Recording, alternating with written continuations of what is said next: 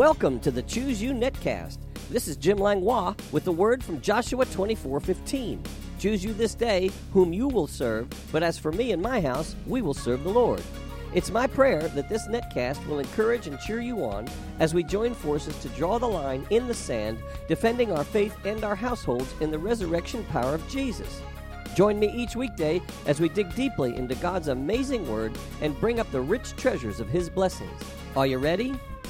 Choose you this day whom you will serve. But as for me and my house, me and my house, me and my house. I said choose you this day whom you will serve. But as for me and my house, me and my house, me and my house.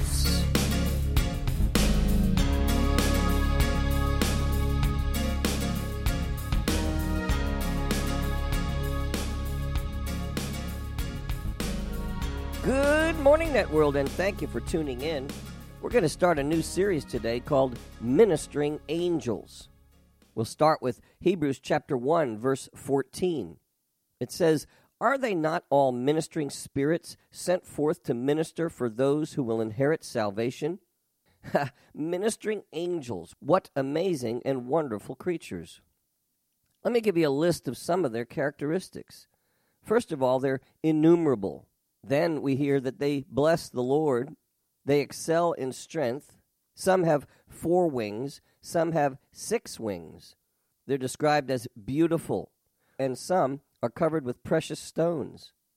They do His word. They heed the voice of His word. They do His pleasure. They're worshipers. They're called messengers. They're called warriors. They're called guardians. Another title is God's ministers, but they're also called our ministers, to minister for us, those who inherit salvation, which is what we read out of Hebrews chapter 1, verse 14.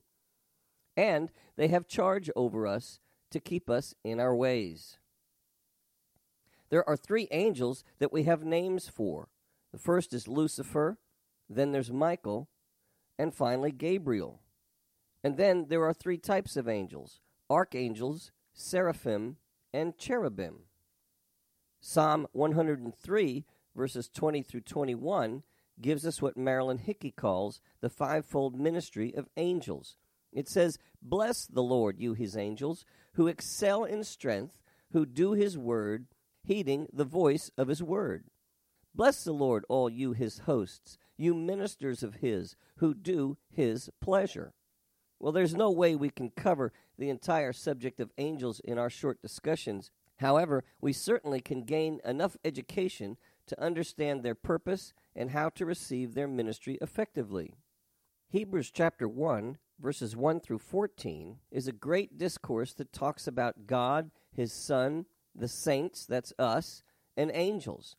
Starting with verse 1, it makes the distinction between the voice of the prophets of old and now, where His Son Jesus is the voice, the glory, the Savior, and the express image of God Himself. It tells us He's better than the angels. We find that Jesus is the Son of God. God is His Father, and the angels are different. They are not created in the image of God. They are not the sons of God. They are, however, ministers for God who are to worship Him. We'll see that in verse 6. And He calls them spirits, His ministers, a flame of fire. And we'll see that in verse 7. Think of it. His angels, spirits, ministers, a flame of fire. Oh my, this comes from Psalm 104, verse 4. Who makes His angels spirits, His ministers a flame of fire. The word spirits literally means winds, and flame of fire can also be translated flashes of lightning. Now, they do have wings to fly. Listen to Ezekiel chapter 1, verse 23. It says, "And under the firmament their wings spread out straight, one toward another. Each one had 2 which covered one side, and each one had 2 which covered the other side of the body." What a cool description. Angels with 4 wings. But now, let me read you about angels with 6 wings out of Isaiah chapter 6, verse 2. Actually, I'll start with verse 1 and read through verse 4 because it's really good. It says, "In the year that King Uzziah died, I saw the Lord sitting on a throne, high and lifted up, and the train of his robe filled the temple. Above it stood seraphim."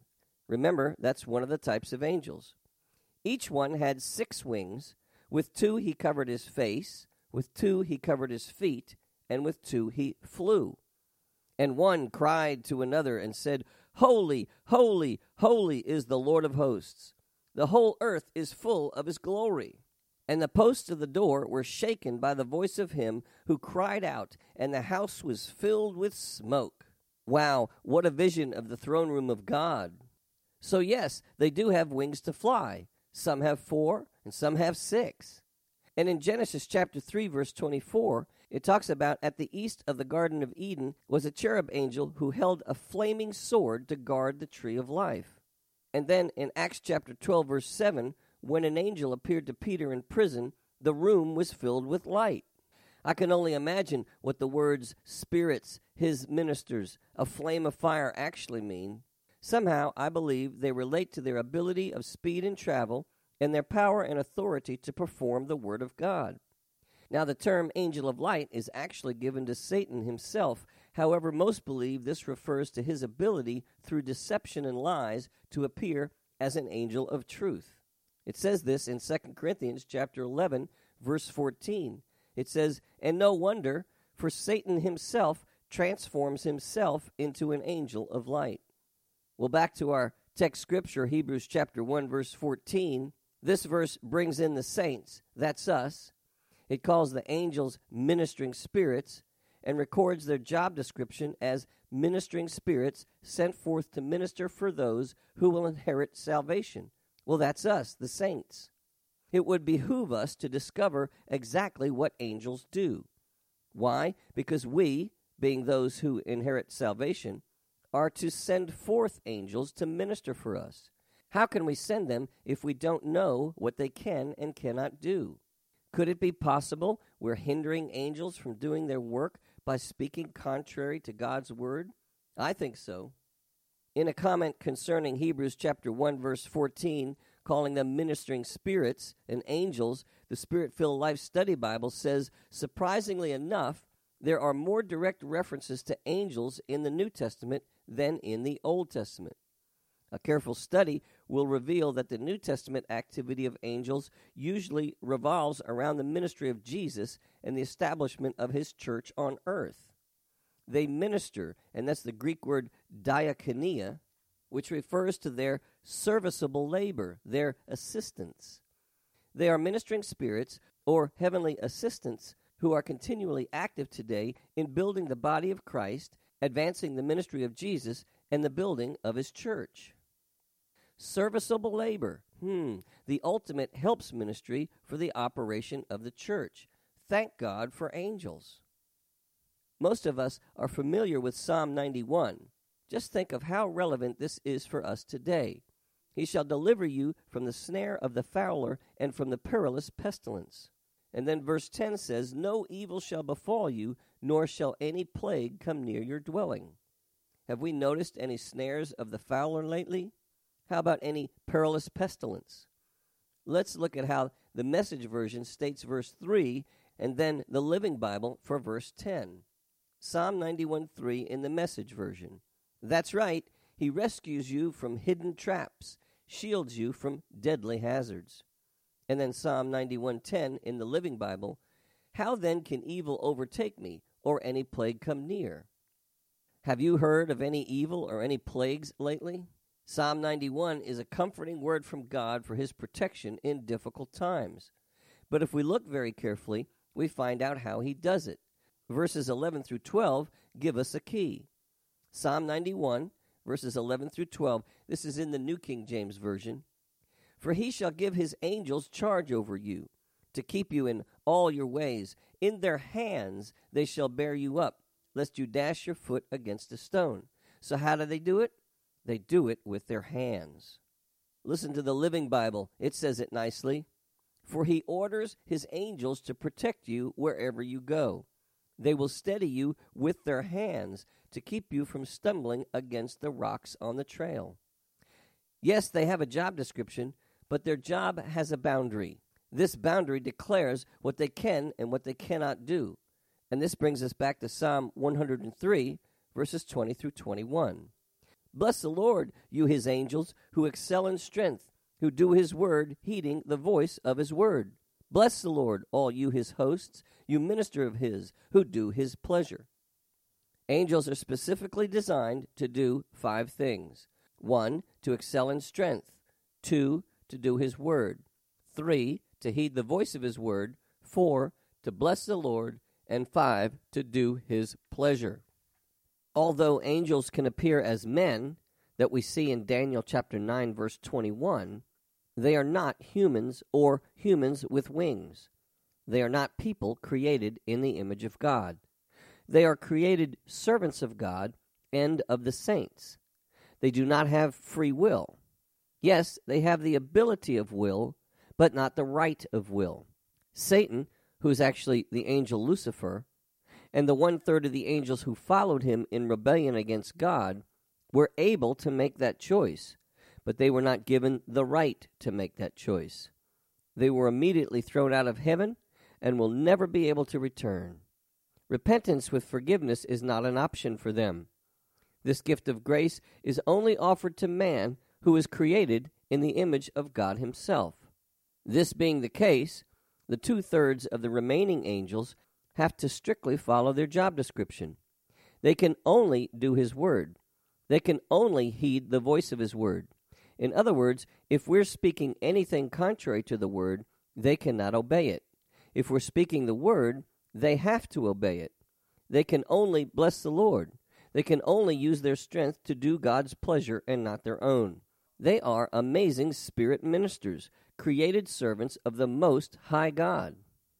Now let me add another term that you'll find interesting. I call it angel food cake. Is there such a thing? Yes. Elijah, tired from running from Jezebel, fell asleep under a broom tree, also called a juniper tree. An angel woke him up and had a meal prepared for him. It was a baked cake and water. Imagine that. 1 Kings chapter 19, verses 5 through 6. Then, as he lay and slept under a broom tree, suddenly an angel touched him and said to him, "Arise and eat." Then he looked, and there by his head was a cake baked on coals and a jar of water. So he ate and drank and lay down again. There are also messengers. Mary received a very important message from the angel Gabriel. We could say Mary got email from God. Ha! Voicemail. Wow, I sure would like to discuss that voicemail with you, but we're completely out of time. So please come back tomorrow, same time, same place, same channel, and we will continue our series on ministering angels sent forth to minister. I call you blessed. You have been listening to the Choose You Netcast with Jim Langlois. If you have enjoyed this program, you can find out more about Jim Langlois Ministries on the Master's House website at tmhnow.org. That's tmhnow.org. On the Media tab, you can listen to many more messages, subscribe to my daily devotional emails, and follow the link to my blog site. If you'd like to write me or become a financial partner with this ministry, my address is The Master's House, Post Office Box 1568, Mechanicsville, Virginia, 23116. That's The Master's House, Post Office Box 1568, Mechanicsville, Virginia, 23116. Online donations can also be made at tmhnow.org, and my email address is pastorjim@tmhnow.org. This is Jim Langlois saying be blessed, you and your whole household. Until next time. Choose you this day, but that's for me and my house, me and my house, me and my house.